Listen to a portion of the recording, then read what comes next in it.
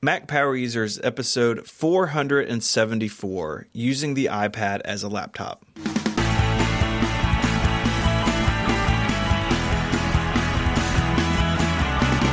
Hello and welcome back to Mac Power Users. I'm Stephen Hackett, and I'm joined, as always, by my friend and yours, Mr. David Sparks. Hello, Mr. Hackett. How are you today? I'm doing well. This is an exciting topic. We've been talking about this, I feel like, since before I started, and we're going to get into some iPad nerdiness today. Yeah, we are.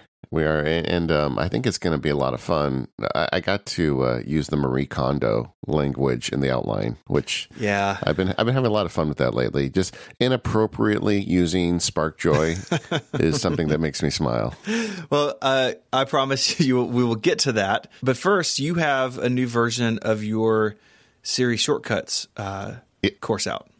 Yes, I've been hard at work in the screencasting dungeon, and version 1.1 came out this week. It's so Siri Shortcuts, when it came out, it's like a 3-hour video course. I don't remember the exact number, but I added another 15 minutes to it, 17 more videos. So, because it's one of those things where Apple has been updating the software. Usually you only get updates to Apple stuff at WWDC, but the Siri Shortcuts team is on fire, and they're currently beta testing version 2.2. So there's a whole bunch of new features. And then when the course released, there were some people saying, I want some more advanced stuff. And some people saying, I want some more beginner stuff. So I was able to scratch all those itches. I remastered all the audio, added 17 new videos, 50 minutes of content, and it's up there. So we'll put a link in the show notes. If you already bought it, thank you. First of all, I really appreciate that. And all this is free. Just go in, you can log in. You'll see anything that's got a 1.1 in the title. That's new stuff. And if you haven't bought it yet and you're interested, I'm going to put up for just 1 week after this show publishes a code, MPU Siri, no space, MPU Siri. That gets you $10 off, but it's only going to be good for a week after the show publishes. So if you want to get good at Siri Shortcuts, if you listen to this episode and suddenly like, oh yeah, I want to do iPad stuff, Siri Shortcuts is a good way to go. Yeah, and you're totally right about them improving it as they go along. It's like every 6 or 8 or 10 weeks or something, there's a new version that has new features, new capabilities. So I'm excited to dig into that.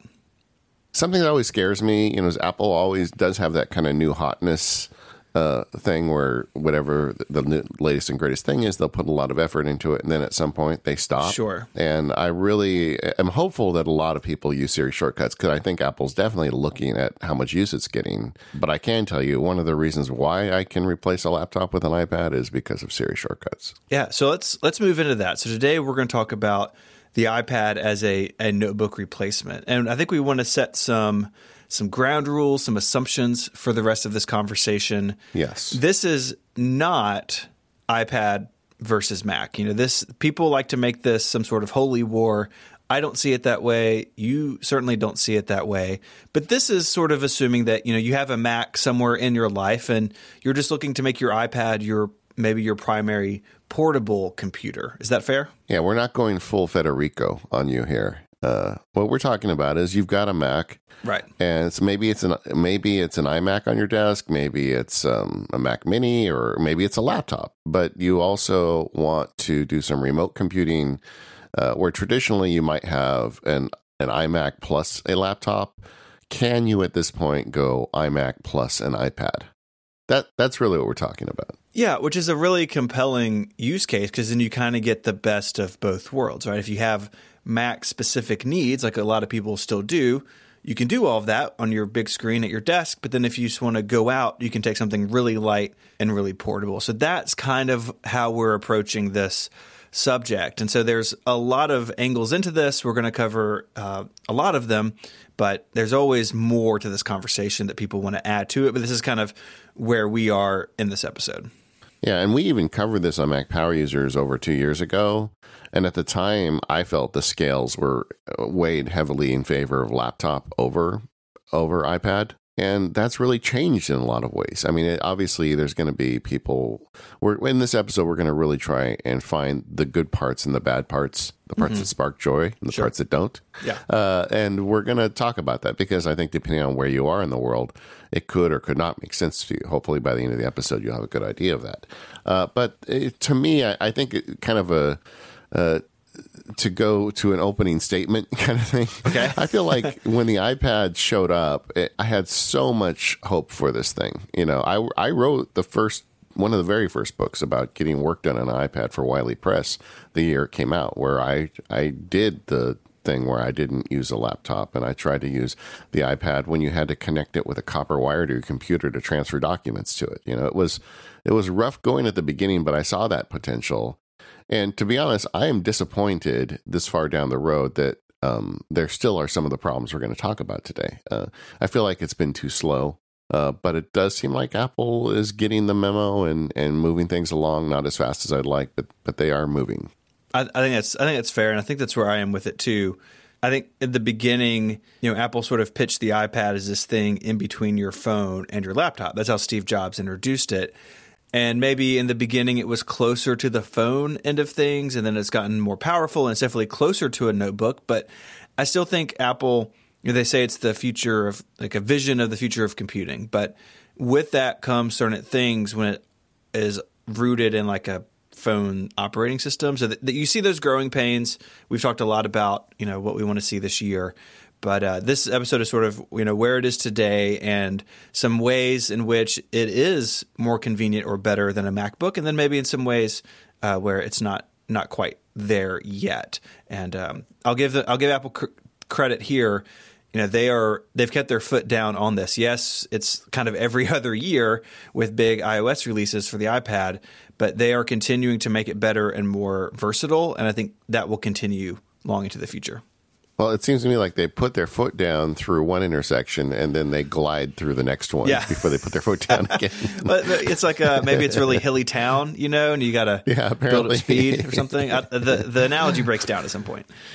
Yeah, I know. And I'll tell you, I am living the life. I've talked about this on the show a bit off and on, but last year, I don't even remember when, but I think it was fairly early last year. And Stephen, you're the historian. What was the year that they made the MacBook Air really awesome? You had the first one with the that wasn't so great. Then that second generation one. The first one had that little flip down door with the ports. Yeah, I was going to say that, but I thought I was going to get too in the weeds. Yeah, the Star Trek, quite the scene. Entry. Yeah, that would have been the fall of 2010 when they went to the 13 and the 11, sort of the one that everybody bought. So I had the 2010 13-inch MacBook Air that I used for 2 or 3 years and then handed down to my daughter. And last year, that thing was like one of those old World War II bombers that would come in, it'd come back from the mission and have a lot of holes shot into it. And this one just it landed last year and said, I'm not getting off the ground again. It gave up on her. But, we definitely got our money's worth out of that computer. Definitely. So I had a 12-inch MacBook that I'd had for a couple of years. And I realized that, number one, it didn't have the most recent update to the Mac OS on it because I hadn't turned it on. Wow. And then one day I went to do client meetings because I was bringing my iPad with me to client meetings, and I accidentally brought, because it's about the same size when you put it in the little leather case, it's about the same size as the iPad. So I literally brought the wrong device. And so the whole day I was taking client notes on the MacBook. I was reaching up to touch the screen, and I just realized, I don't think I need this thing that much. So I gave it to her. I didn't, instead of buying a new computer, we just gave her mine. Mm-hmm. And so I've been using the iPad as my secondary computer for some time, and there's a lot to like about it. Yeah, I wish I could be there, but at the same time, I wish I wasn't there. So, like, my feelings about the iPad have always been complicated. I like it for a lot of tasks, and we'll get into some of them. But often my tasks stray, even on a notebook, stray into things that are Mac only or are much more fluid on the Mac. So I have an iPad. I use it as a notebook replacement, around town or at home. But when I travel, which is when I primarily use my MacBook Pro, it's basically all Mac because I'm doing shows or, whatever it may be, more production work. And I understand my use case is really pretty narrow, pretty niche, but for me, it is the iPad's a notebook replacement some of the time, but not all of the time. Yeah, exactly. That's okay. I was just reflecting on our recent trip to Chicago together. I gave 2 presentations at the ABA. Both of them had the iPad there, connect HDMI. I'm good. I did some client work while I was there. I did some publishing while I was there. Didn't do any screencasting. But then I went to the live event. I had my Google Doc open with the show outline with my iPad, and then I was sitting next to you. And you had a 13-inch MacBook Pro that was running all sorts of advanced recording stuff because we're not going to have another lost MPU episode. In fact, you told me right before we started, I'm recording on, you had a actual recording device there, but you were also recording on the Mac. Right. And I was thinking, there's no way you could have done that with the iPad. Yeah.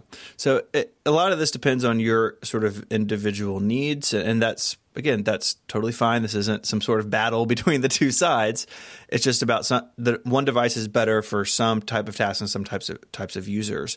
And yeah, for the stuff you use, it sounds like it's been a big win. It has, but there's certain things I can't do as well. But before we get to that, let's talk a little bit about why this is even a question. Because there are certain things that the Mac is absolutely better at, but there's also some benefits to an iPad as a remote device that you frankly don't get with a laptop computer. And I think that really starts with portability and flexibility. Yeah, absolutely. The iPad can be a tablet, just like a sheet of glass in your hands, or you can put it with a keyboard, or you can put it in a stand. Like you can just put it in all of these different sort of scenarios. And on the other side of the fence, on the PC side of the fence, companies are making 2-in-1s and 3-in-1s that run Windows and do all this stuff. But if you're in the Apple camp, then the Mac can't do that. The Mac doesn't have a touchscreen. The laptop and the keyboard are firmly attached on my MacBook Pro. They don't come apart. And with the iPad, it can sort of meld itself into whatever you need it to be. One thing I always sort of get a chuckle out of if you go out into the world, like how you see iPads being used. You see them used as cash registers. I've been in buildings where they operate like a AV system, and there's like an iPad mounted in the wall. It's like you go up and touch it and do the lights and the sound stuff. Like it can be kind of whatever you need it to be because the hardware is so thin and so light with that great battery life, right? You can kind of put it where you need it. Yeah, I have a client that's kind of fancy, and they have iPads on next to each of their conference rooms, and you reserve time in the conference room. You see who's in there based on a touch interface. But also just like as a person who tries to get their work done on the road, there is something to be said for especially in the current iteration of the iPad Pro, it is truly just a screen. And when I got on an airplane for my most recent trip, every time you get on the airplanes, the seats are an inch narrower and the seat in front of you is an inch closer. I think it's like a huge gaslighting thing going on that none of us are supposed to know about. And then they always and then the guy in front of me, of course, he was reclined before we took off. And I'm like, this is going to be terrible. But, with my iPad, it wasn't a big deal. I was able to pull it out, work at my seat, get plenty of work done on the plane. Whereas even a 12-inch MacBook, just the idea that you've got to open up a screen and have room for the keyboard, I'm not sure it would have worked on that plane. I haven't used a laptop on an airplane for a long time, but even when I was carrying a laptop, I pretty much gave up on the idea years ago. Yeah, it is trickier and trickier. And if travel is a big part of your life and part of your sort of situation, that's a huge, benefit that the iPad can bring. And even with a 13-inch MacBook Pro, I've been in situations where I need to edit a show on a plane. It's not happening unless I sit it in my lap and I'm hunched over it, and an iPad would be a lot easier to deal with. And a related benefit, I think, of the iPad, a reason to consider it, is battery life. It just runs circles around a MacBook's battery life. I mean, I still feel like Apple, for some reason, and this is true, I think, for a lot of PC makers, that I feel like the battery life estimates are off by a factor of 2. If they tell you it's going to last 5 hours, you're going to get 2.5 out of it. But that's not true with the iPad. It truly does get about 10 hours. So that's great. And it's more, at least in my experience, iPad battery life is more consistent than Mac battery life. A Mac, because the CPU has a much broader range of speeds. It can turbo up. And if you're doing something heavy duty on a Mac, like editing Logic or browsing in Chrome or something that's going to be more CPU and RAM intensive, you can watch that battery meter deplete more quickly. And that may be a reflection on the type of work that I do on an iPad, that I'm not editing audio or video on an iPad. But for the types of uses I think that we're talking about, at least for me, my iPad Pro is extremely consistent in battery life. I'm rarely surprised by it, where sometimes I'm working on my MacBook Pro and I look up into the menu bar, I'm like, oh no, like I need to find a charger here pretty soon, rather unexpectedly. And that can be a bummer depending on where you are and what you have with you. Yeah, another benefit is the always-on internet, Yes. assuming you get the cellular one. I mean, I get a lot of lifts to meetings and things, and I like to work in the back seat, and it's great because I don't have to worry about it. I just turn the iPad on and I'm plugged in and ready to go. And emails I send get immediately sent. Updates I did to OmniFocus before I left are already on my iPad. You can't really understate the value of zero work to get to the internet. You don't have to go find the Wi-Fi password. You don't Tether. have to. It's really great. And if you are going to get serious about trying to use an iPad as a separate device like this, I would recommend get the one with the cellular. Go ahead. I know it costs, I pay an extra $10 a month for it, but it's totally worth it. I agree. I've had LTE for a long time on iPads, and it's fantastic. And it makes me wish for LTE on something like the MacBook or even the MacBook Air or MacBook Pro. But you can tether, but it's not the same. It's clunky and sort of, then you're like also using your iPhone battery while trying to get internet to your computer, where an iPad is just a little switch away in Control Center. Yeah. Another thing that I'm just going to pile on here for a little Sure. bit, because we're going to have a lot of complaints later. But another thing I really like is the Apple Pencil. I mean, I find that I have all sorts of uses for that now. I use it to take notes. When people talk to me, I can write things down. Good Notes is just so great, and we talked about that in the live show. Mm-hmm. I also use it for interface. Like I have a lot of stuff I'm managing in OmniFocus, and using the pencil, I can tap through them much faster than I can with a finger. So I find uses for it there. Having the pencil's great. Like when you get stuck on a plane, that's another one. You can hold the iPad in your lap and write with the pencil, and it works fine. So I do think that if it's one of the, and it's something that just doesn't exist for the Mac. So if you're going to try this, you got to go all in. Yeah, nothing even close on the Mac, really, unless you buy some sort of tablet to plug into it. But then it's not really a notebook anymore, right? Then it's like a whole setup. So something that the MacBook definitely lags behind. I did something online the other day where it was like a web service, and they wanted me to sign their form using the trackpad. And man, that is one messed up signature if you look at it. A large part of this story is, of course, the software, right? We've talked a lot about the hardware, but the software, the operating system, the app ecosystem, this is really where people's individual needs come into play, where if you have an application you need to use or workflow you need to execute that's not available on iOS, then the decision's kind of made for you, at least in terms of that particular day. But I think part of it that you brought up in the show notes that I hadn't really thought about, but makes a lot of sense, is like the maintenance angle. Yeah. You just don't get as many weird problems with an iPad. I mean, we have a lot of complaints about the iPad being limited, but one of the benefits of those limitations is you just don't have things like font corruptions, or like, a few weeks ago where my documents folder just disappeared and I had to spend an hour sorting that out. Mm-hmm. Stuff like that, in my experience, just doesn't happen on iPad. Once you start doing stuff on iPad, that's just not something you have to worry about. Yeah, the iOS ecosystem, like from the original iPhone forward, was born from technology on the Mac, right? The underlying stuff is the same, but the way it's implemented is so different. And apps and services can do things on the Mac that are just impossible for them to do on iOS. And yes, that leads to limitations. But on the Mac, things can get kind of sideways. I mean, just this scroll through the tech support section of our own forums. It's all sorts of interesting to me, not to the person having them probably, but interesting problems and things to fix. And I would say the Mac is better at that than ever with things like system integrity protection and hiding the library folder.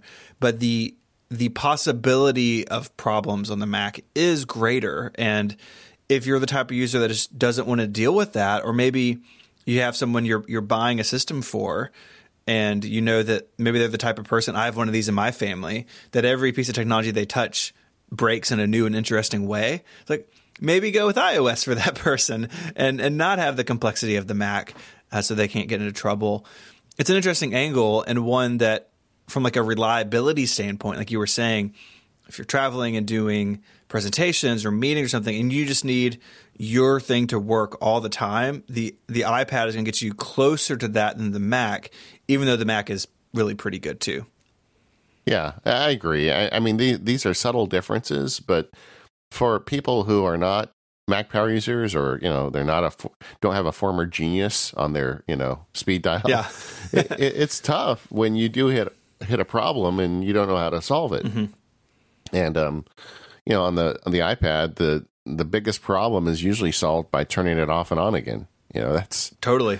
And that's something to be said. And but like I said, this is really a function of limitations as the operating system gets more powerful, which I really hope it does. I expect that you're going to start to see creep of more complex issues and troubleshooting problems on the iPad. So it's a thing, but at least for right now, it's very easy to own one of these and operate it without having a lot of trouble. Mm-hmm. Yeah, totally. But, despite all that doesn't mean it works for everyone. There's some people who just prefer the Mac, which totally makes sense. I grew up using a Mac. There's a lot about the Mac I definitely prefer. I'm not going to be getting rid of my Mac anytime soon, despite the fact that I'm using the iPad quite a bit. Sometimes it's a thing where you need software that just doesn't exist for the iPad. I mean, the thing about the live show, there is recording software for the iPad. I was thinking about it while we were talking, but there's nothing that would allow you to do the type of recording you were doing with multiple tracks and multiple recordings. It's just the iPad is too simple. It couldn't do that. And I don't even think it's hardware possible to have an audio recording while you're off working in Google Docs with me to make a good show at the same time. So, it's not possible for a lot of people. And then there's also even, I think, a good group of people who need functionality in the operating system that iOS just isn't there yet. And we've got a list of those complaints in this episode we're going to talk about. And if any of those are game, changers for you, or I would say deal killers for you, then really the mobile iPad lifestyle probably isn't for you yet. And again, that's totally fine. Trying really hard not to inflame people here. Yeah. So let's talk about some hardware stuff, but first, let me tell you about our first sponsor. This episode of the Mac Power Users is brought to you by SaneBox. SaneBox learns what email is important to you and then filters out the other stuff, the stuff that's not important to you, the stuff that's distracting, the stuff you don't want, and it can save you hours a week. It works with all kinds of email programs and services, so you're not locked into some special app or special set of settings here or there. You can use what you want where you want to. That's really great. SaneBox has incredible email filtering. They put these folders into your email account, and they all have special little superpowers. So you have Sane Later. So this is where mail goes instead of your inbox, stuff that SaneBox thinks, well, maybe this doesn't really matter. So for me, I just check my Sane Later folder several times a week. There's stuff in there, but it's not critical enough to rise to the inbox. Then there's the Sane Black Hole, where you can unsubscribe with a single click. So you get those annoying emails over and over. You can drag them into the Sane Black Hole, and you're never going to hear from that person again. You can snooze email. So if you need to deal with something next week or tomorrow or whenever, snooze it and it'll come back at the appointed time. And they have this cool thing called Sane Reminders. So you can CC different email addresses and SaneBox will do the right thing. So for instance, if you sent something to me and you wanted to follow up in a week, you could CC 1 week at sanebox.com. And if I don't reply, then you'll get a reminder saying, hey, Stephen hasn't emailed you back, and you could follow up with me. But you could pick any time frame. You could say April 15th at sanebox.com and get a reminder then. It's really powerful once you start digging into it. And it's more than just filtering. So you can do things like move attachments to Dropbox or other cloud services if your email provider doesn't have a lot of storage space. There's a lot of great ways to make email better. SaneBox has various pricing plans, and they start as low as about $4 a month. And there's a 14-day free trial. Sanebox.com/MPU is where you want to go. You'll receive a $25 credit on any plan. And again, you can use that 14-day free trial, and 66% of MPU listeners who try SaneBox end up subscribing, so I bet you'll love it too. Head on over to sanebox.com/MPU to receive $25 credit on any plan. Our thanks to SaneBox for their support of the Mac Power users. Okay, so let's say you want to give this a try and use an iPad as your secondary mobile device. Which one? That's the starting point, right? That's a great question. I've been talking about the iPad Pro this whole episode because I love the new iPad Pro, but I gotta say, I think the standard 9.7-inch iPad Apple makes is probably for bang for the buck, probably the best product Apple sells. I agree. It's a great device. It's powerful. It's fast. It has a nice display on it. And you can't go wrong at $329. And I think some people in our circles look at that as the iPad you buy for the kid or whatever. That's fine. But anyone starting out on the iPad, it's a great place to start, especially when you consider jumping to the iPad Pro is such a large price difference. Now, you get things for the extra money, right? You do get a faster device with a larger screen, has the new design, it has USB-C, which we'll talk about. I think for me, the biggest difference to consider is on the keyboard front. If you want to use something like the Smart Keyboard, you got to go with the iPad Pro, right? Because the iPad doesn't have that connector. You're kind of stuck with Bluetooth keyboards.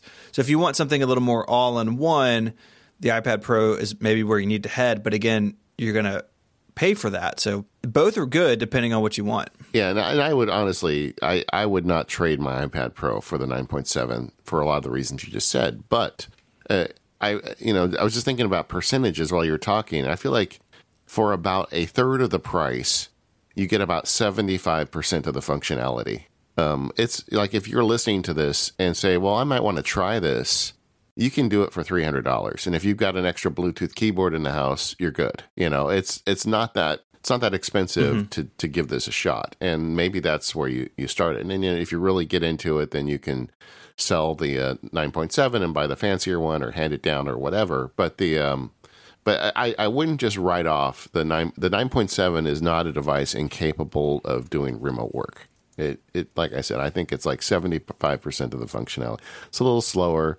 The screen is smaller, so you lose some things there. But man, it can run probably just about every app that we're going to be talking about on this episode. Mm-hmm. Yeah. Anyway, so you got to pick which one. Go in for the budget, the $329, or get yourself one of those sexy, screaming iPad Pros. Feels like there's no bezel. I mean, there's a lot to like about it. Mm-hmm. And even then, I think the same thing. 11-inch, 12.9 doesn't matter. You can get the work done with either one. Just pick whatever you want. I mean, for me, if you're really torn between the sizes, I'd try to go to an Apple store and try them out. I think that you will gravitate towards one or the other. Yeah, if you're going to be doing a lot of productivity type work, one advantage of the bigger one is you get full-sized apps in split screen. And that's a big deal, or it can be if you're going to really be trying to use this as your mobile workstation. Mm-hmm. Anyway, so you need that. I do think if you're going to make this work, you need a keyboard. And Stephen was mentioning earlier, the iPad Pros have the Smart Keyboard. I have one. I think it's great on my 12.9. I had one on the prior 10.5-inch iPad. I liked it on that too. Stephen, have you got any strong feelings either way about the Apple Smart Keyboard? Yeah, it's what I have on my iPad. It's not my favorite keyboard in the world to type on, but it wins for me because it's always connected to the iPad as a cover with the magnetic attachments are really nice. It doesn't add too much bulk or weight even on the big iPad Pro. And, it's just sort of nicely integrated where I can just pick it all up and go. But it does lack some things that I do find a little annoying sometimes, like brightness keys and volume keys. And I think if you want more than that, the Brydge keyboards are a nice way to go. They're heavier. They're built out of aluminum.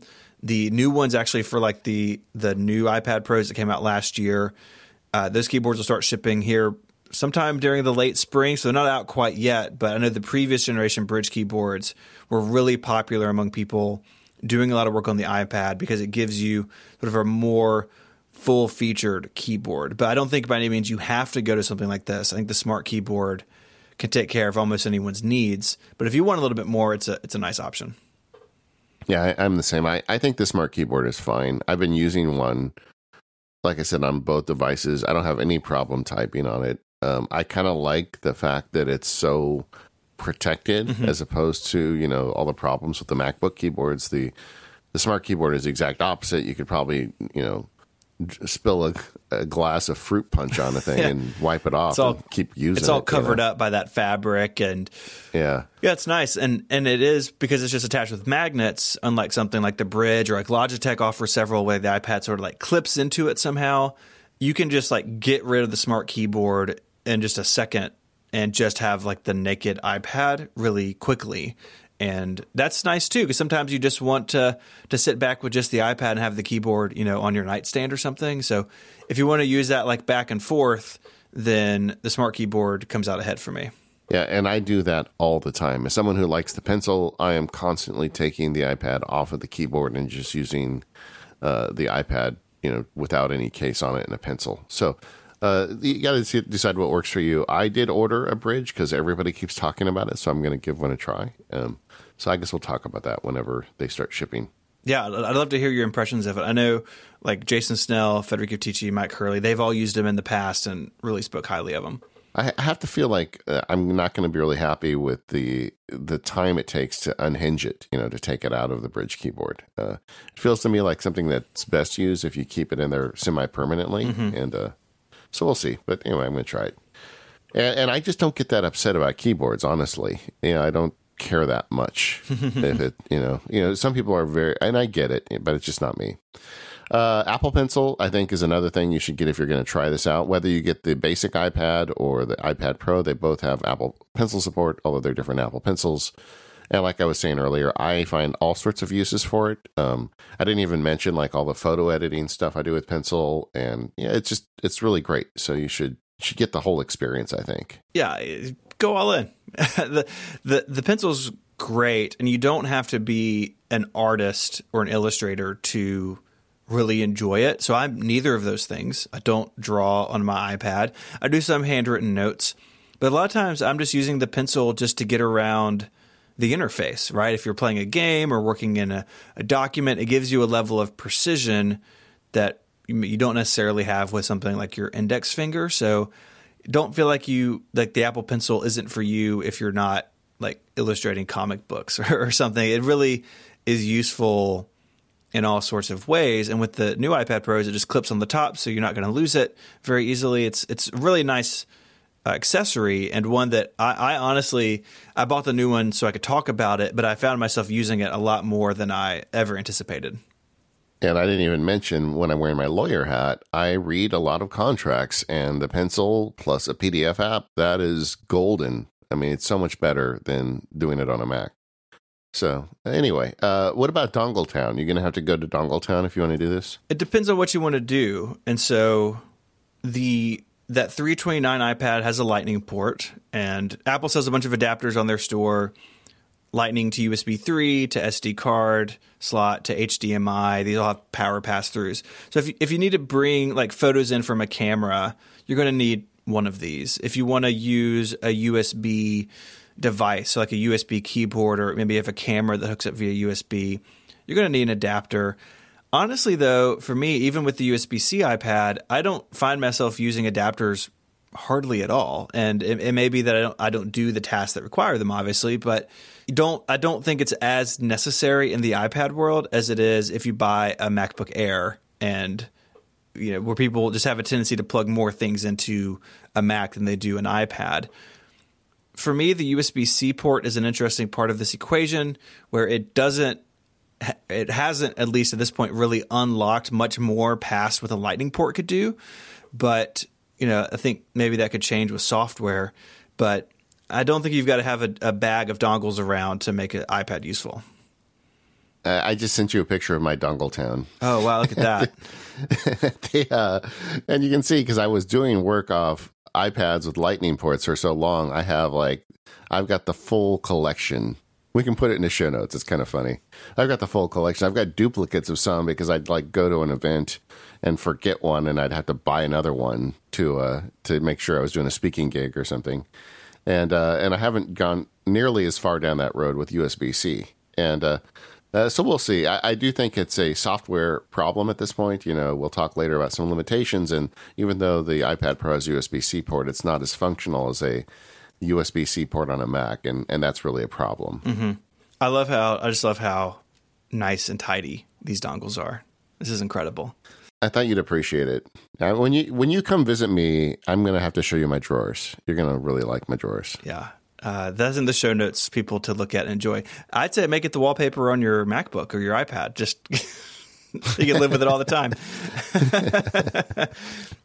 Something else cool that you can do with an iPad, and you can do this with the USB-C Mac, but it's a little more difficult, is using like an external portable battery pack. Right, so something that even though the iPad battery life is really good, we all end up in those situations where we need a little more juice. And again, you can do this on something like a MacBook Air or another USB-C enabled Mac notebook, but they generally require more power than what some battery banks can offer. You got to kind of get into the details about USB-C power delivery and a whole bunch of stuff. But the iPad is got a lower threshold there, and this has definitely saved my bacon before traveling, both with the phone and the iPad, to have a big battery bank in my backpack. You get stuck in an airport somewhere and you can't find the single working outlet in the entire airport, then you're not stranded without it. And again, just a small nicety that makes the iPad more friendly to work with. Yeah, it's like if you buy one of those really big Anker batteries, like the 28,000 I forget the unit of it. It's milliamp hours, I think, is the unit. But either you get like the 28,000 with a MacBook Pro, you're buying yourself some hours of additional use, and with an iPad, it's like you're buying additional days of use with that. Mm-hmm. Yeah, it's great. Anyway, so one of the things I do like about this mobile iPad lifestyle here is you really don't have to carry a lot of gear. You don't have to carry a power brick. I mean, I go on the road with the iPad all the time. If I'm going overnight, obviously I'll bring something to charge it up overnight. But when I'm going out for the day, it's never occurred to me to bring power with me beyond maybe a battery. But I don't even bring that, honestly. It just works. Whereas with a laptop, you've always got to bring the cord and the power brick and all the other stuff. And, you get a keyboard cover or a simple keyboard and a pencil, and you're basically good. So it doesn't take a lot of room in your bag, and I like that about it. Mm-hmm. Yeah, absolutely. And you don't even need like a full blown backpack like you do with a MacBook Pro, where you have a big bulky power adapter and all this extra stuff. Yeah, it's really great if you want to be on the go. Yeah, if you want to use it as an external display, it's this is a sponsor of ours. Sometimes, in fact, I think they're a sponsor today. Luna Display makes a really cool device you can plug into a Mac, and then basically use your iPad to drive a Mac, which is really nice. I know when we asked about it in the forums, and there was some talk there, and I've heard from people in the past that also argue the ergonomics of the iPad don't really make sense as a portable device. That's an interesting point, and one honestly that I struggle with a little bit. So the iPad on its own, with a keyboard attached in particular, it is very much like a notebook, but the viewing angles aren't necessarily as good. You have fewer options there. But I think most of these complaints are in context of using a desktop where you have a display, up higher, you're not hunched over. And yes, on its own, the iPad isn't as good there, but you can do things like put it in a stand or have it on, up on a stack of books or something, or maybe you wouldn't necessarily do that with a Mac notebook. For me, where I sort of hit this wall is the times that I've edited podcasts on the iPad with Ferrite using the Apple Pencil. For me, just after a little while, I find that uncomfortable. I find that I want to do that with a keyboard and a mouse and a trackpad and looking straight ahead and not looking down. But because the iPad is so portable, you can get around this. But again, it's a concern that's really personal, and depending on where you are with these sort of issues, it could be a really good thing to have an iPad or a really not so good thing. Yeah, I mean, as a touch typist, I've always had trouble with the typing on glass with an iPad. And, I've tried so often. Fraser Spears was on our show years ago, and he was talking about how his students, he had, one of the first one-to-one iPad programs at his school. And occasionally one of his students would come back from Christmas break and someone gave him a Bluetooth keyboard. And he said always within a few weeks they would have abandoned it and gone back to just typing on the glass. Wow. And then I got thinking, wow, it must be is it an old guy thing? Am I too cranky about this? So, and I don't want to be that guy. So I would intentionally leave the keyboard home and try to use it just typing on glass for like weeks at a time. And I just never get that good at it. I know that they've got the autofill stuff and, it's just never as good for me as an actual keyboard. Yeah, I feel the same way you do, where I can type on glass, and I'm not particularly slow at it, but I prefer the feel of a keyboard. You find myself sort of getting lost on the glass keyboard. You look down and you're off of the home row or out in no land. Yeah. Yeah, although I would say the dictation is great. So it's a nice alternative people don't realize is there. But I'll stop banging that drum. Okay. Hey, let's take a minute to talk about our sponsor today, and that's our friends over at Smile Software and the excellent Text Expander application. Text Expander allows you to copy and paste in an efficient way to keep track of the things you type again and again. Text Expander makes you more productive by taking care of all of those words and phrases for you. Text Expander works in all your apps, so you can use it everywhere, like Microsoft Word, Excel, Adobe Illustrator, InDesign, even Apple's Pages. You just start typing a phrase and bloop, it fills in for you. All your snippets are everywhere. Text Expander updates new and edited snippets between your Mac, iPhone, iPad, Windows PC instantly. So if you make a change in one place, it just shows up at the other place. So you can spend less time typing and more time doing what you really want. They've got free snippet groups for all sorts of people, whether you're a job recruiter, freelancer. They've got airport codes, which is kind of fun, brand names and more at the Text Expander website. I've got a bunch myself over at macsparky.com/TE snippets. And just overall, it allows you to get your work done faster. You don't have to work alone. Text Expander for Teams lets you manage and share snippets with your coworkers and your entire company. The MacSparky Empire, I'm holding up air quotes. I don't know if you can see that in an advertisement, but I'm doing that. I have an account for my assistant, and it's great because when I do customer support stuff on some of my videos, when links change or whatever, I can just update those, and she knows all the snippets. She doesn't always necessarily know that I've updated them, and it's great. It just works. So you can stay consistent and stay accurate with Text Expander. It just does so much more than search and replace with text. I mean, when people say, well, I've got it in a, text edit document or whatever, they just don't know what they're missing out on. And so you, as a Mac Power Users listener, you can get 20% off your first year.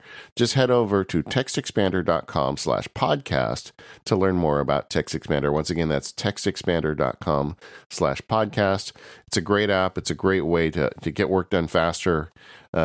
Check it out and let them know you heard about it here on the Mac Power Users. Okay, as promised, you can now use your new favorite phrase. Spark joy. Actually, my favorite way to use it is does not spark joy. That's my, that's something that makes me unhappy. I'm like, oh, that does not spark joy. You like the negative side of it. Yeah. I don't know. When I was working the outline, it just seemed like it makes sense because people do get quite passionate when you start talking iPad versus Mac. They do. And this is sort of where we shift into the conversation of software and workflows. And there's always been, I feel like, sort of a home base for iPad usage, things that from the very beginning, that first 1.5 pound, 9.7 inch iPad, things that it was good at that have continued, all the way down the line today. And I think for a lot of people, that starts with writing, that the iPad is, for a lot of people, a really good machine to do, sit down and just make words happen. And you saw that with the original iPad. They had that weird keyboard, like vertical keyboard dock. You put the iPad in, it had a hardware keyboard attached to it. And now, of course, we have the smart keyboard. But more of it, to me at least, is with the software, that not only are there a lot of really good text editors and word processors on the iPad, but the iPad becomes the app that it's running. So if I open something like Pages or Microsoft Word or IA Writer, then my iPad has become a text editor. It's become a word processor. And if I put it in Do Not Disturb mode or I put it in airplane mode, I'm not getting notifications coming in unless I force it into multitasking. I'm only going to see one app at a time. And for a lot of people, myself included, that's a really conducive environment to writing, and one that I, quite frankly, really enjoy spending time in. Yeah, for me, there was a device I used all through law school. It was called the Radio Shack WP2. I'm putting a note in here for you to check it out, because I know this is going to push Steven's buttons. Let's see.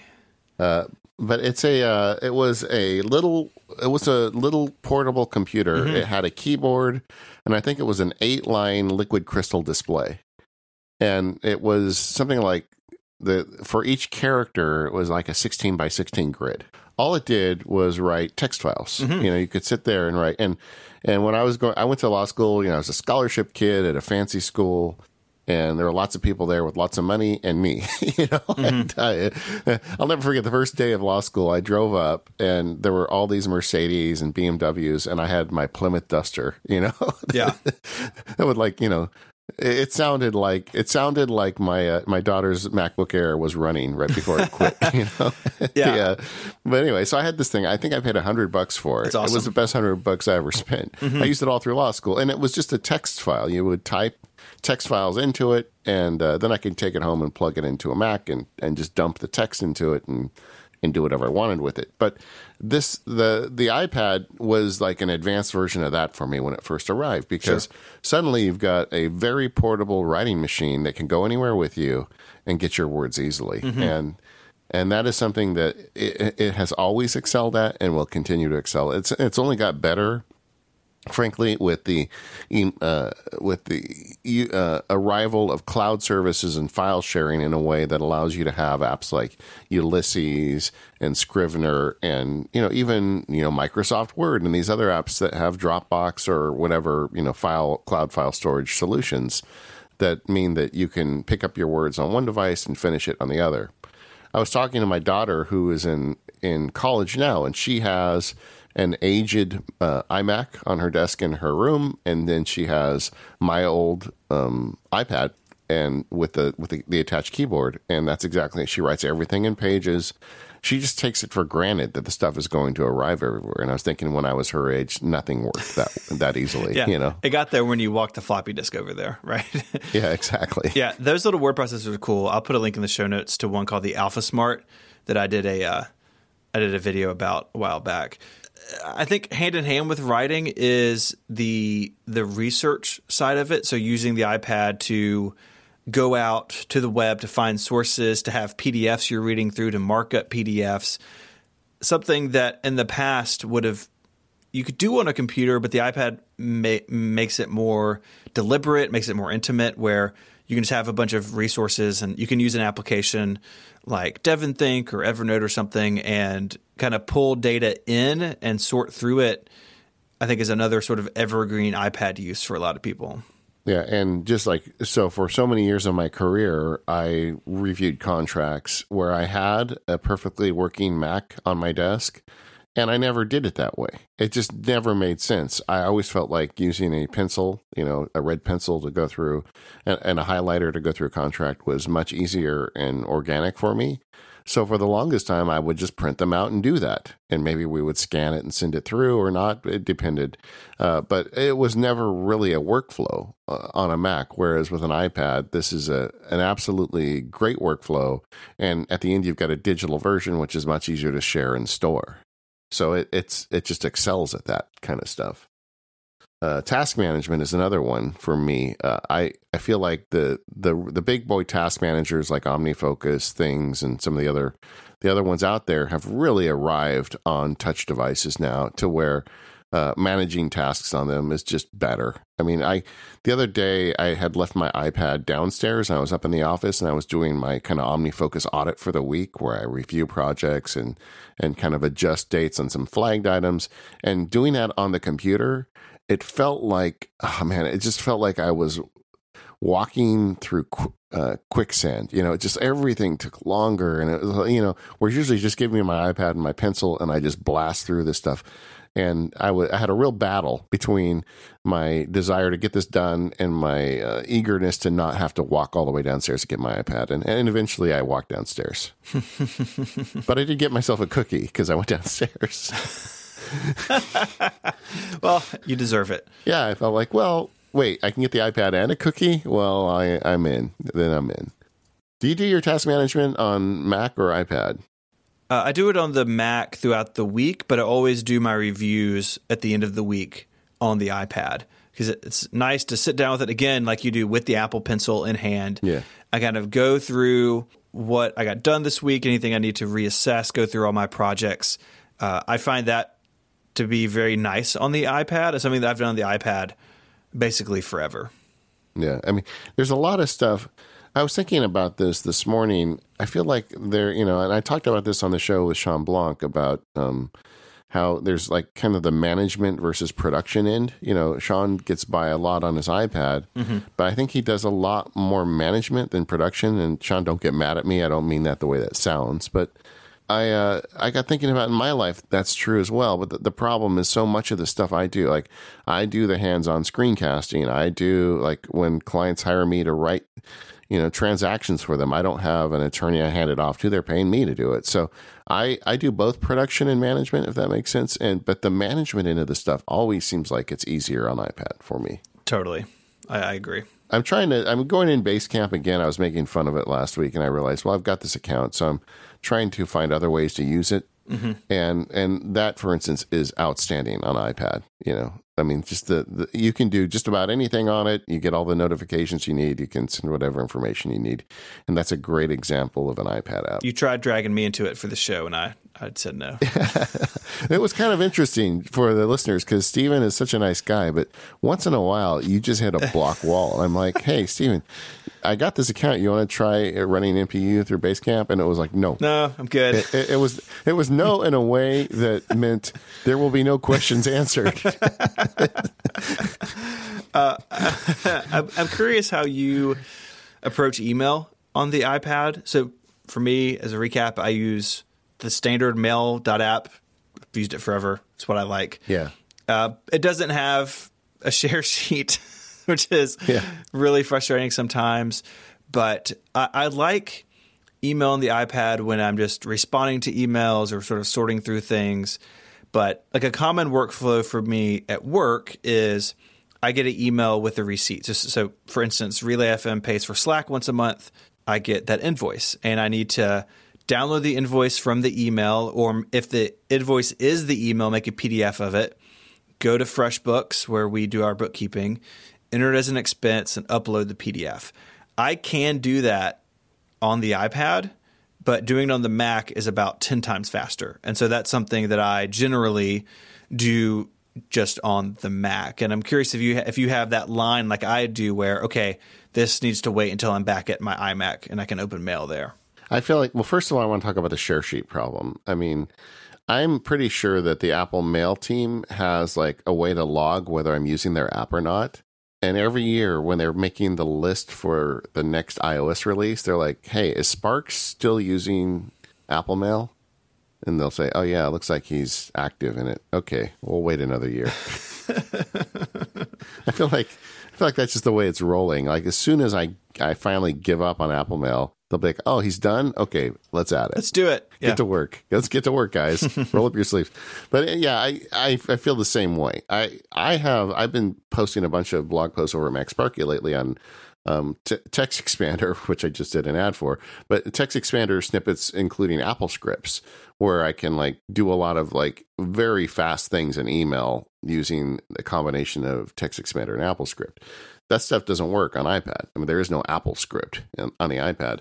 And so for the longest time, I was trying to solve that problem. In fact, if you look at our outline in this, email is on both sides. It's on the things that we love and the things we hate because of that. Because it's very good for basic email maintenance, moving messages, just doing basic email stuff. But when it comes to like the power things, like saving attachments and auto naming them and doing things like that, I have solutions for it. One of the Siri shortcuts I cover in the Siri shortcuts field guide is a Siri shortcut that you can take a PDF out of an email and it automatically adds a date, adds the name, and puts it into an appropriate folder on iCloud. You can do stuff, but it takes extra steps for you. So where I've kind of landed with email and this has really been something that's been on my mind a lot lately, is I almost never do it on the phone, and then I do basic stuff on the iPad. Anything that is somewhat complicated, that I want to do something fancy with, I just flag it, and then I archive it. I flag and archive the message on the iPad. And then, once a day or every couple days, I just go on my Mac and clear out those flags. And all of those are ones where I'm running scripts or doing something that the Mac does way better than the iPad does. And because I live both lifestyles here, I can do that. And I think that's my happy place. I'm going to stop trying to make Apple Mail on iPad do more than it really can. I think that's a good recipe to avoid frustration. Yeah, and it's just as efficient. I kind of manage the email on the iPad, but I don't necessarily deal with all of it. Like I had to go to a thing with my daughter the other day where she was doing something, and I was there waiting for her for a couple hours, and I got through all of my email backlog on iPad. That didn't mean I managed every piece of it, though, because the stuff that I couldn't, rather than spending 10 times as long to try and make it happen on iPad, I just flagged it. And when I got back to my Mac later that day, I took care of those flags very quickly. So that's my happy place with email. I think it's a little bit of a rant, though, so I'll move on. I like the idea, and I've said this numerous times on the show, I do like the idea of using the iPad as kind of a test for stuff that you can do versus stuff that you may want to hand off to somebody. When you hit production type problems that you can't do on the iPad, it's a great way to ask yourself, is this something I should even be doing? Is this something I can delegate to someone else? That's a great idea, and I've been trying to use that more often. I love giving presentations with the iPad. I mean, I love showing up in a room with just a piece of glass. The way my setup is, I have it in the smart keyboard, so I prop it up, next to the projector. I plug it in, and sometimes I do the wireless ones depending on the room setup. I would recommend getting a remote if you do that. The one I use is the Satechi Wireless Presenter. It's an aluminum tube, and it's got like 3 buttons on it, so it's really hard to screw it up. And it's a Bluetooth connection, works great with the iPad, and it advances slides and Keynote on the iPad. And I use it all the time. So I am not afraid at all anymore to walk in a room without a Mac to give a presentation. There are some limits. You don't get as much presenter screen information, and you have a little bit less control. If you need to make last minute changes, that's usually easier on the Mac than it is on the iPad, but it's doable. But I just have not regretted it at all. Yeah, that's great. I don't do a ton of presentations, not as many as you do, definitely. But I've just kind of done them from the Mac out of habit. And this is one that I want to spend some more time with. Because I like the idea, like you said, just coming in with this single thing. And again, the battery life's really good. Running from a MacBook Pro, I always will make sure the MacBook Pro is plugged in and all that stuff. And yeah, I'm tempted by this lifestyle you are living. The one thing I really like about the iPad in general is what I guess we'd call light computing. I think you wrote that in the outline, light computing, with quotes around the word light. It's just really great for that kind of stuff. And the thing I realized when I, gave up the laptop was while I do some very heavy computing on my iMac, there's a lot of light computing in my life that can be done. And as an example, like I said, a couple days ago, I had to take my daughter somewhere, and she was busy for a couple hours, and I was sitting there waiting. Well, there's a ton of things I could get done without necessarily being rendering screencasts. And, and so that was fine. And I got that stuff done. And that was stuff that was off my list when I got back to my Mac and went to work on what I'd call the heavy computing. And that's what this is really good for. Yeah. For me, one that falls into this category is show preparation. So, putting outlines together for shows or getting sponsor copy set up and all that sort of thing. It's not really writing. It's not really research. It's kind of a blend. And I like that I can just go somewhere, to the other desk in my office or a coffee shop or something and just be with my work without kind of the rest of my computer being lugged around too. And I think for a lot of people, the iPad doesn't really ever graduate from just like a really good internet browser or a social media computer. And there's nothing at all wrong with that. And for a lot of people, that's the bulk of what they're doing, right? They're doing email, they're maybe doing some photos, but they're doing, they're reading online, participating in forums, that sort of thing. The iPad is absolutely perfect for that sort of thing.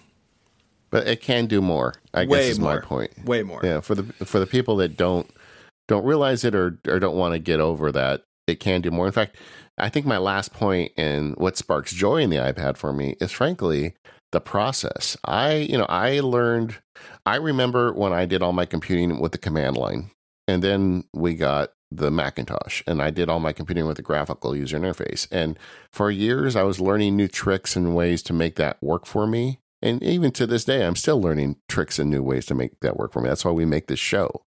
But there was a brand new learning curve with this touch interface.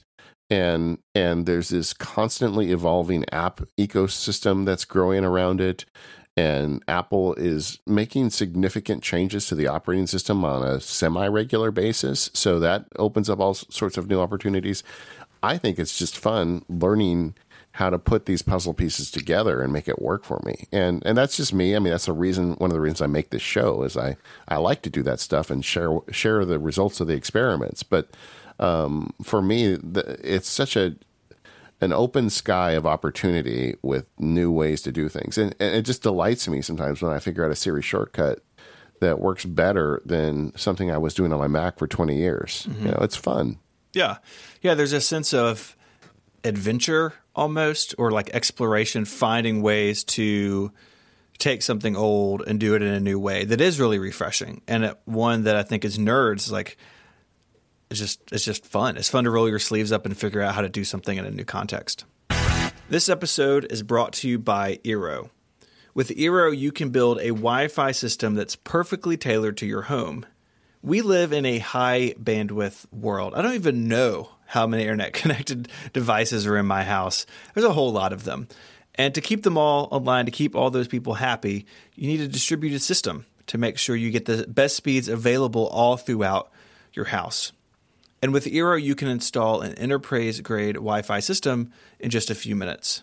It starts with the second-gen Eero device. It has 3 5 gigahertz radios for increased speed and range. And it sits flat on any surface, and you can connect to it over Ethernet or wirelessly.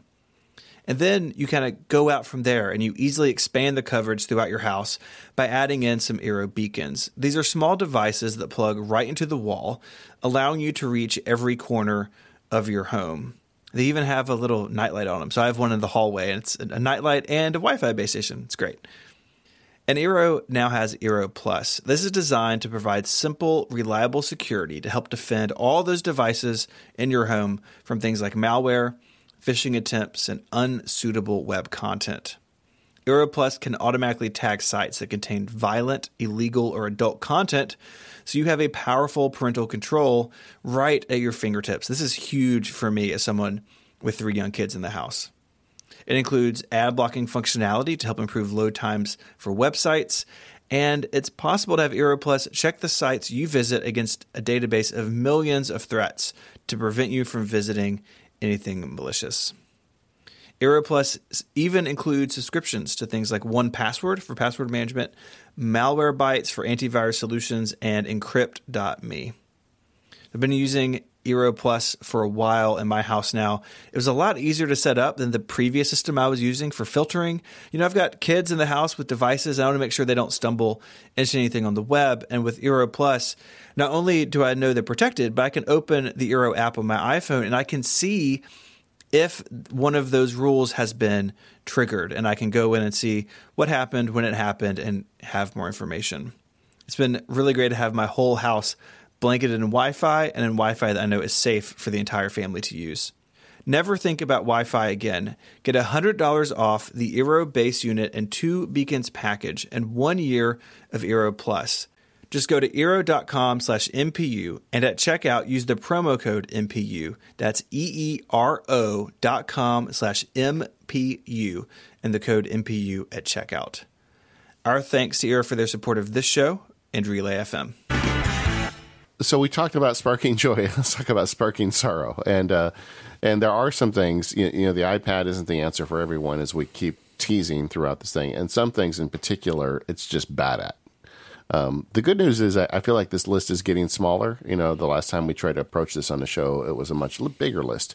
But there are some things that, if this is real important to you, the 329 iPad isn't probably going to solve your problem. And the first one, I don't want to spend a lot of time on this because I feel like I talk about it almost every week on the Mac Power Users, is file management on iOS. Yep. Multiple files are rough. Tags are deplorable. It's just, there's a whole bunch of stuff on it that's just not great. And I go over these sins every week, and it's because I love the platform and I want to see it get better. But if you do a lot of working with files, you're not going to be happy on an iPad. It is always the top of my list, and one that I really hope they get right, because it's the thing that I run into the most often of, like my workflow I described a little while ago of taking an email, making a PDF, uploading it to the web. I've got to jump through hoops to make that happen. And it would be great if I just had like really easy to use file management tools. Yeah. And, there's a lot of talk about this year at WWDC, we're going to get a new home screen on the iPad and it's going to be great and going to do all these cool widgety things.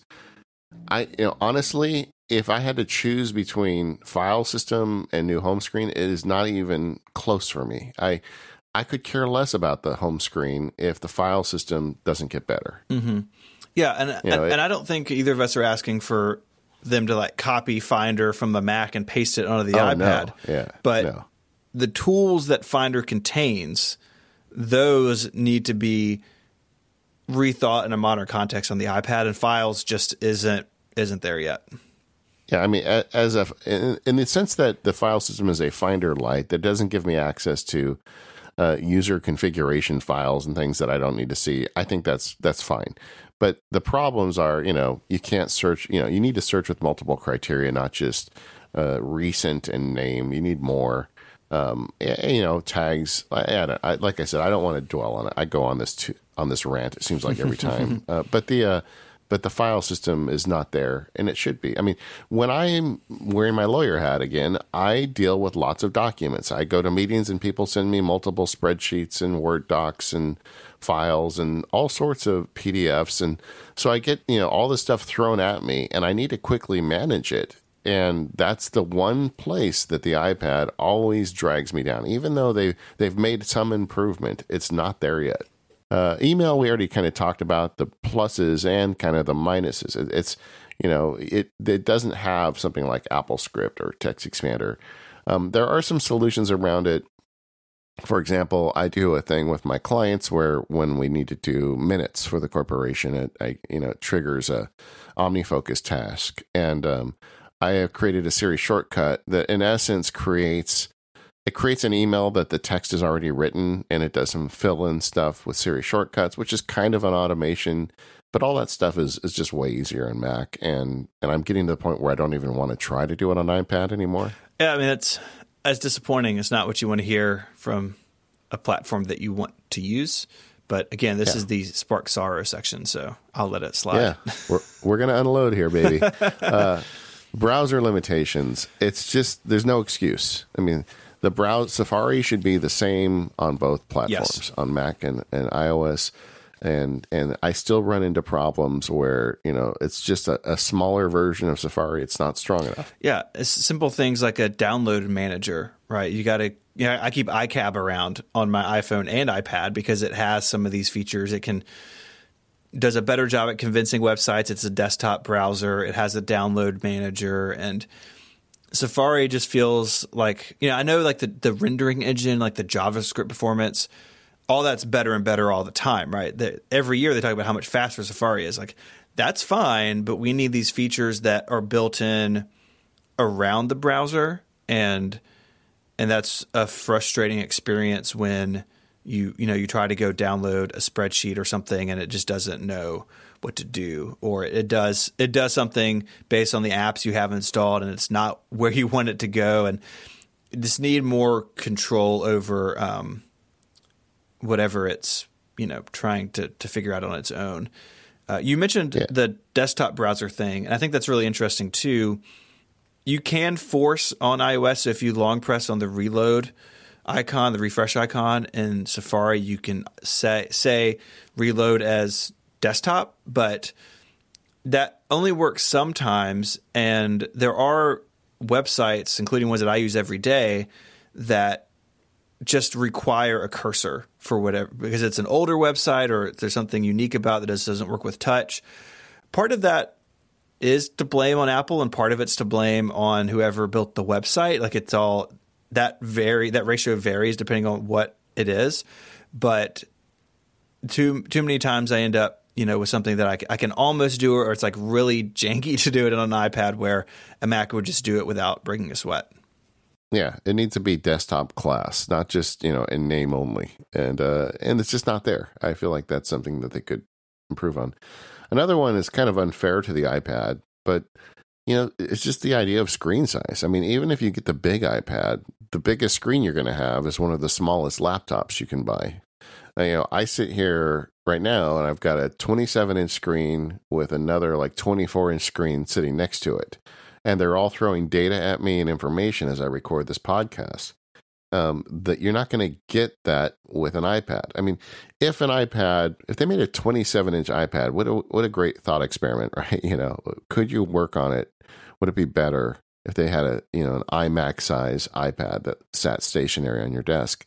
I think it'd be cool to check it out, but I think a lot of the other problems we've talked about, the file system still is jinky and doesn't work very well, and there's still things that need to be fixed. But the Mac, you get this advantage with screen size with a Mac that you just can't get with an iPad, and that could be a deal killer for some people. Like, if you like to work with big spreadsheets next to big spreadsheets, even with a 12.9-inch iPad, you're not going to be happy. Mm-hmm. Yeah, I think a bigger iPad would be great, but in some ways it may make the frustration bigger too. It's like, I can still only do 3 apps at a time. Yeah, have you ever seen that big iMac size touchscreen PC that Microsoft makes? Yes, I think it's called the Surface Pro. The Surface Studio. And it's incredible. I want the iMac to be that.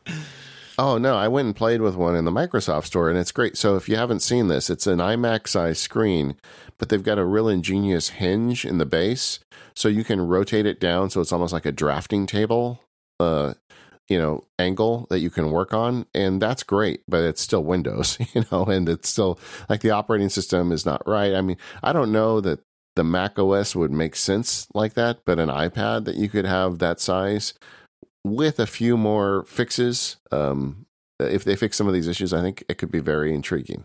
I would say, though, I'm going to skip back to things that cause joy. I'm sorry, I'm breaking your streak of sorrow, but the screen size made me think about text size, right? So people want bigger screens so their text can be bigger, and that's totally legitimate. But iOS does a really good job at scaling things up, a way better job, honestly, than the Mac does.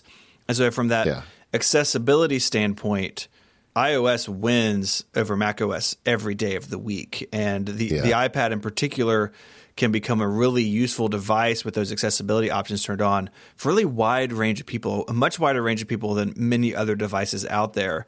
And that's something that Apple, I think, is rightfully proud of, and one that I know I find really inspiring, thinking about the things that I make of, like, are they accessible? Can everybody use them?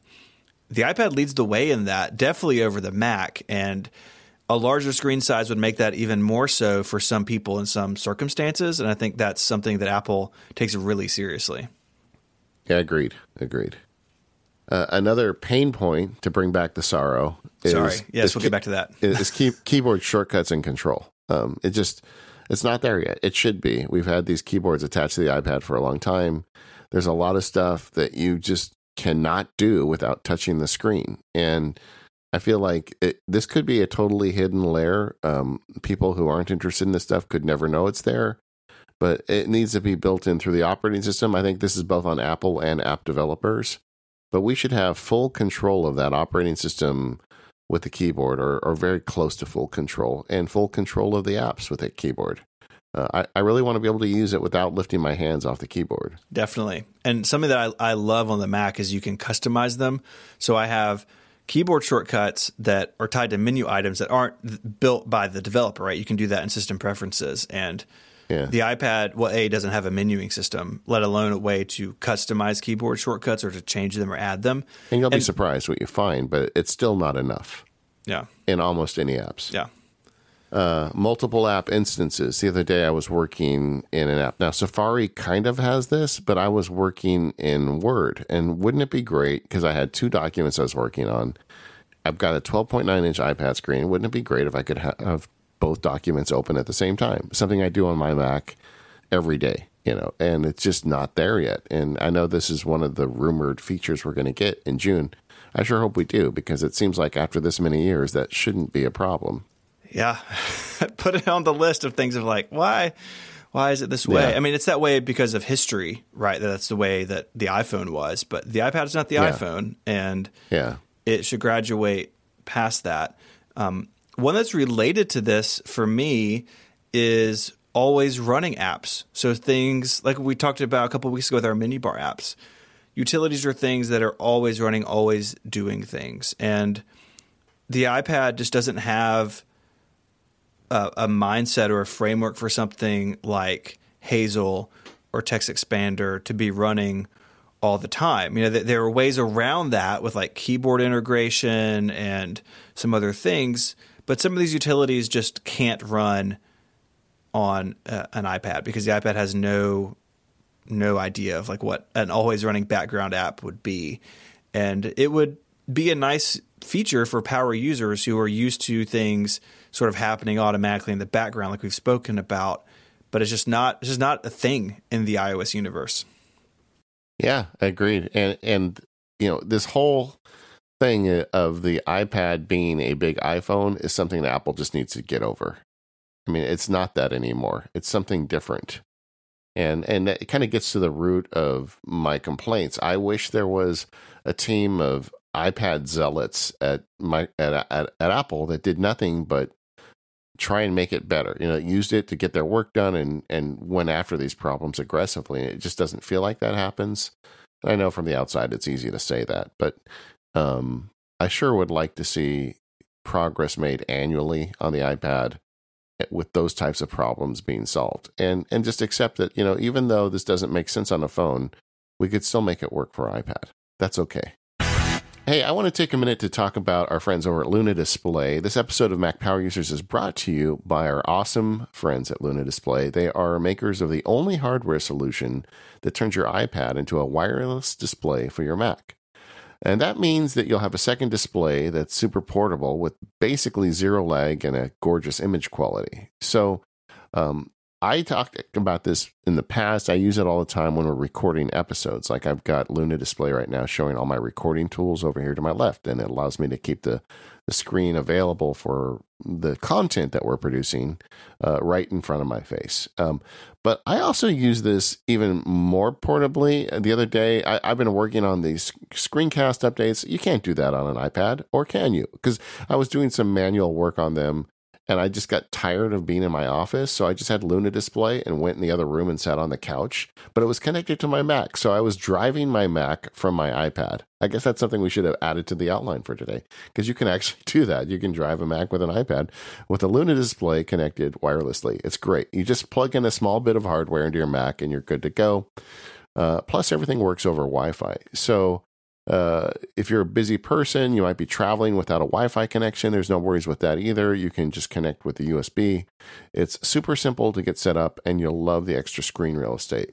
Luna Display is a complete extension to your Mac. It supports external keyboards as well as the Apple Pencil and touch interactions. It basically turns your Mac into a touchscreen device, and with the all-new Liquid video engine, brings significantly reduced latency and a faster screen refresh rate. Listeners of Mac Power Users can get an exclusive 10% discount on Luna Display. Just go to lunadisplay.com and enter the promo code POWER, P-O-W-E-R, that's us, at checkout. That's lunadisplay.com and promo code POWER at checkout. Go there now, upgrade your setup. You're going to love it at lunadisplay.com. Promo code POWER and get 10% off. Our thanks to Luna Display for their support of this show and all of Relay FM.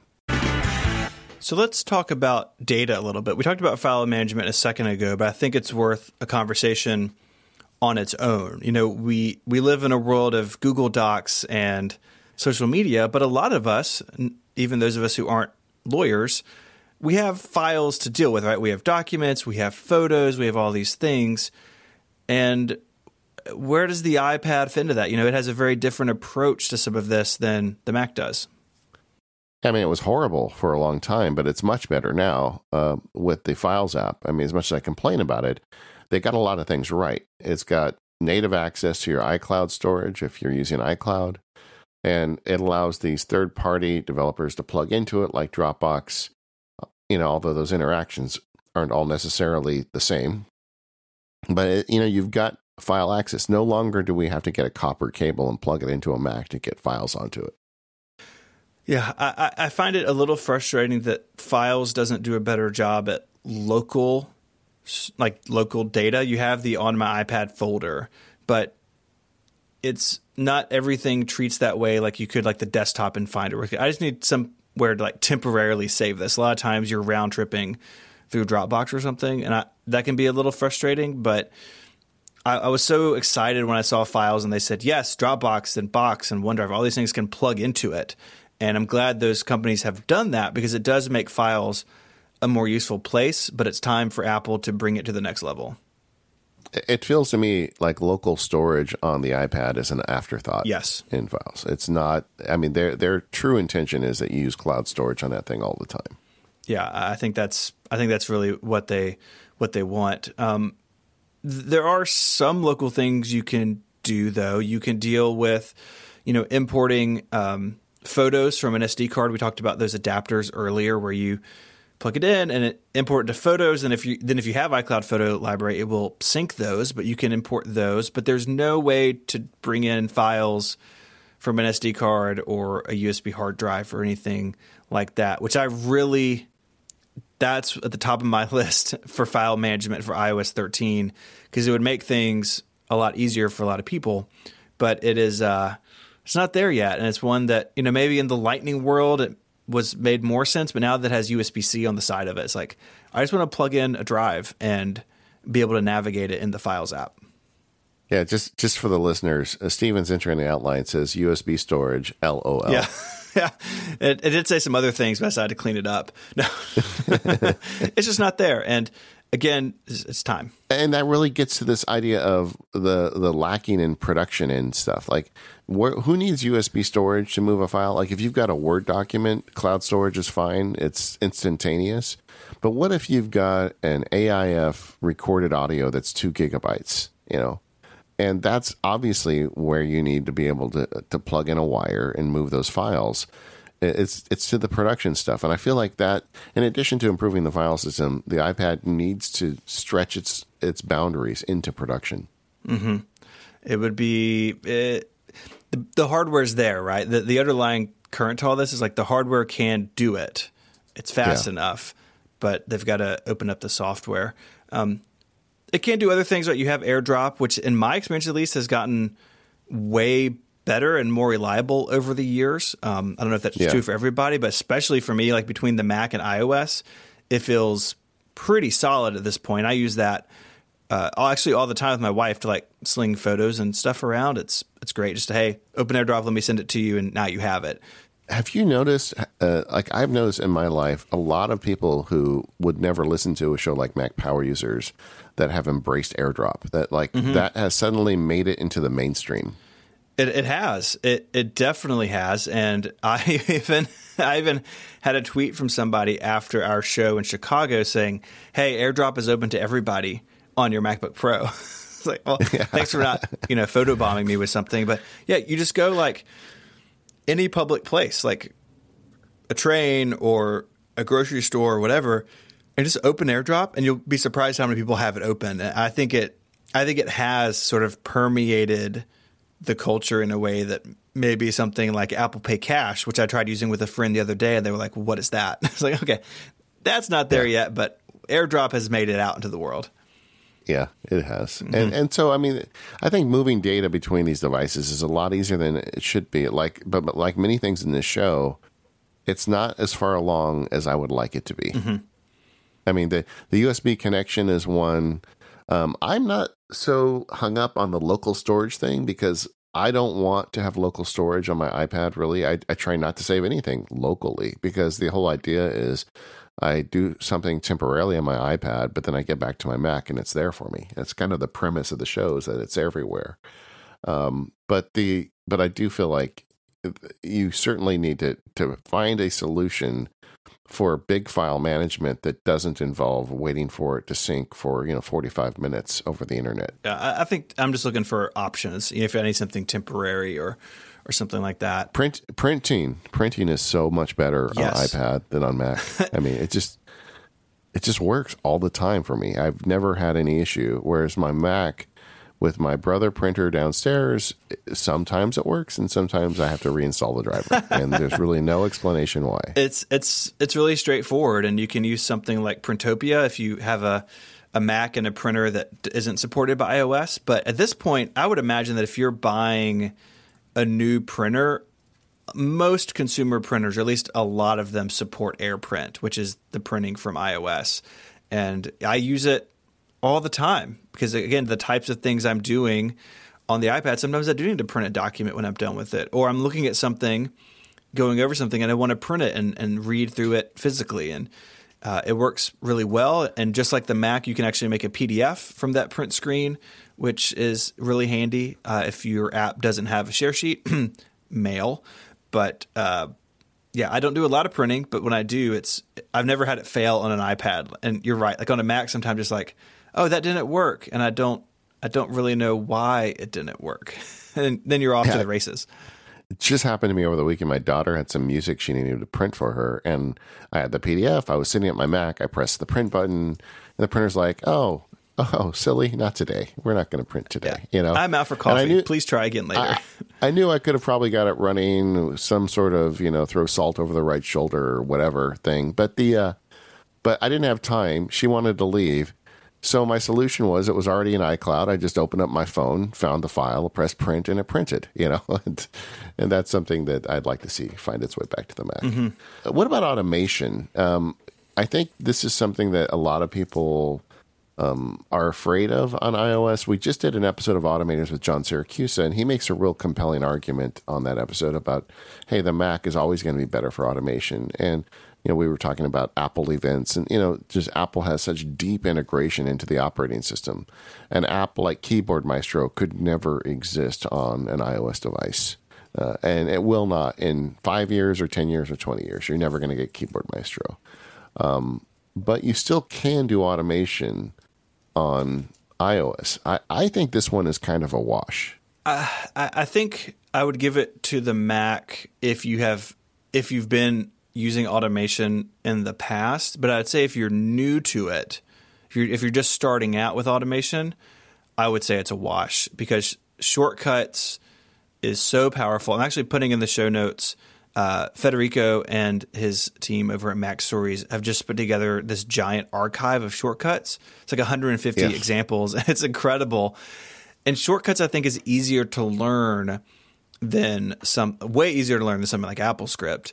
But even Automator is clunky in ways that Shortcuts isn't, and is limited in ways that Shortcuts isn't. And so if you're starting out, I would say it's a wash. The Mac has more power user-centric things, but the reality is even the most extreme power users can automate iOS with Shortcuts just fine, right? And on the Mac, you kind of have to step up to something like AppleScript to do certain types of things. And so I think Shortcuts is a modern take on automation in the Apple platform. I don't know if we'll ever see it or something like it come to the Mac. But as far as starting out, I think it's way more accessible and approachable to learn. And with something like the Shortcuts archive on Mac Stories, you can download something that's like close to what you want, and you could tinker with it and make it work and build on what other people have built. And that sort of collaboration is really cool. I think I agree with like everything you just said, because like if the Automator team had the resources poured into it that Shortcuts got, it could have become that for the Mac, but it never did. I mean, like app integration on the Automator on the Mac is limited. But then when you go on the upper end, like something like Keyboard Maestro or AppleScript, I mean, I can make my Mac do all sorts of crazy stuff that I could never get an iOS device to do. But then for people who don't want to go down that rabbit hole, it is a lot easier to automate things on iOS, just basic things like create an email or some of the stuff we've been talking about throughout the show with Siri Shortcuts. And I expect Siri Shortcuts, like the rest of iOS, is only going to get better. I mean, I don't think they're going to stop with the update they're working on right now. I think it has a bright future. I'm optimistic about what Apple's doing with it. I just hope a lot of people use it so Apple keeps funding it. Like I said at the beginning of the show, I don't want it to become the thing that Apple loses interest in. Mm-hmm. I need them to continue on this. Sure. Anyway, so, I mean, the idea of today's show, once you got to the end of the show, was you'd have enough information to know whether you were a person that could use an iPad as a mobile device.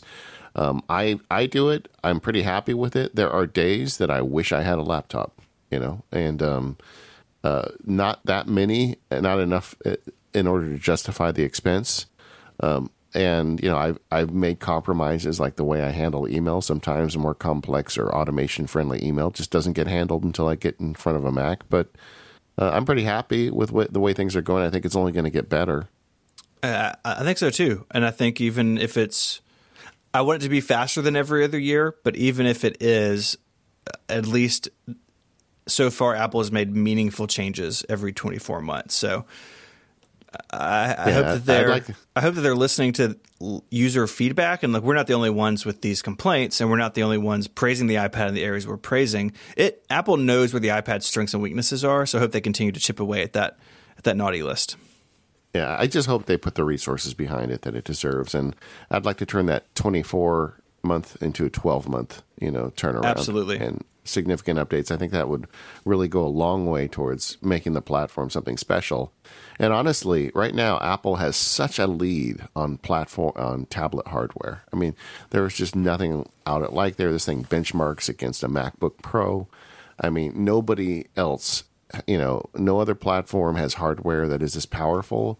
If I was Apple, I mean, I would be putting a lot of energy into really just making the iPad the dominant tablet going into this next generation, because there's going to be a lot of people in the next 10 years that are going to be moving into tablets. So why not make it the best one? Anyway, I whine about this stuff way too much. I'm going to stop.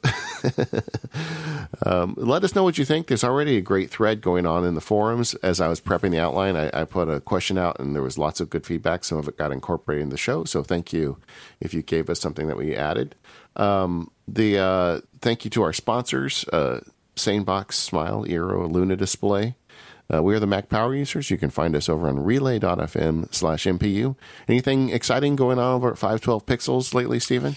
Yeah, I just published a video. I talked about it last episode, but it is about the dog cow, a weird little part of Apple's history. So I'll put a link to that in the show notes. I love that so much. Yeah. Yeah, thanks. Yeah, and nothing too exciting at my end. I've just been working my tail off trying to get that Siri Shortcuts update out. So now I'm going to breathe. Maybe I'll even go get a sandwich after we stop recording. Do it. All right. See you all next week.